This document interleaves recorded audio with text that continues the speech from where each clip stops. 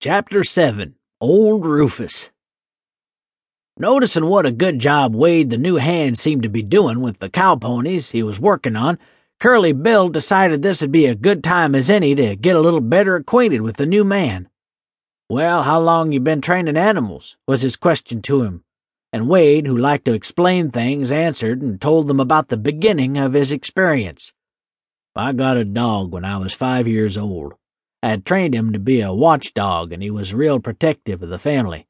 Then, when I was in the first grade, my teacher was really big on homework. I told her I couldn't bring any papers in. I said the dog ate my homework. He does that because he gets lonesome and wants me to stay at home and not at school.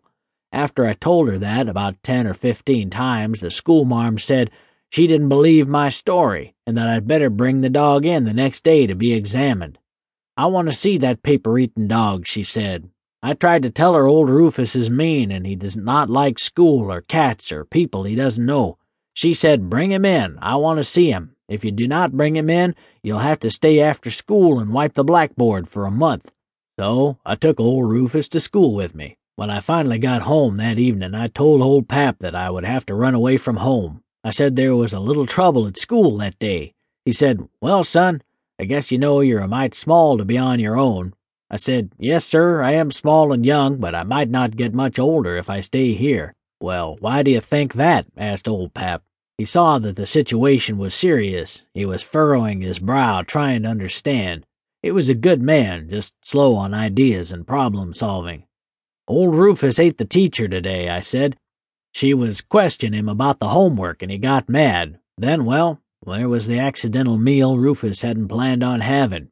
When he started that horrible growl, the way he sounds when he's really into committing a mauling, I knew there was going to be trouble. He sounded just like it did when he worked on the old cat's problem last week. I knew I shouldn't have took him to school. I had to close my eyes. I could not stand to watch. I knew it would turn out real bad, so I took off running. I have been hiding out and trying to think. I guess I had better run away from home."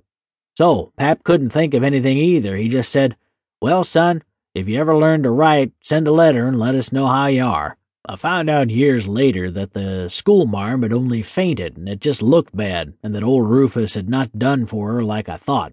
But not all was lost. I have gotten to travel a lot, and I did learn how to read. "My God, you had a hard life," shouted Curly Bill. "That does answer some of the questions we had about you. That was rough having to live with all that shame and worry of being found out. I'm sorry, son. We're going to treat you better." As usual, Red gave a sour comment. "Yeah, we'll have to see you get a whole lot better treatment, all right." "Now, Red, and you others, you heard me," said the boss. "It's a real miracle he works with animals as well as he does." Then Bill added, "How would one of you boys have liked to been on the run since early childhood, not knowing if your beloved pet had done for the schoolmarm?"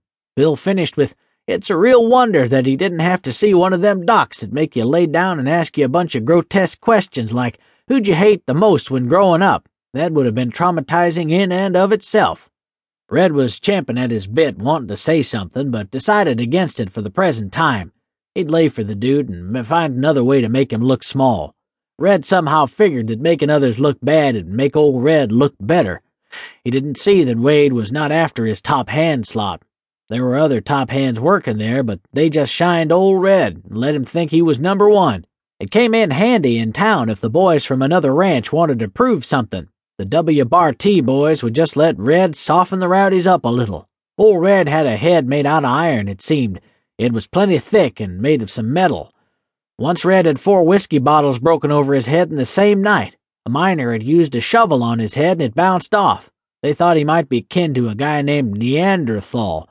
Yes, Red had a hard head, but he had a heart of gold. He couldn't do enough for you if he liked you, and a lot of the Western folks were like that. They shared the misery and the good times with each other. Usually, most were loyal to the ranch they worked for. The cowboys called riding for the brand. There were some exceptions, always was and always will be.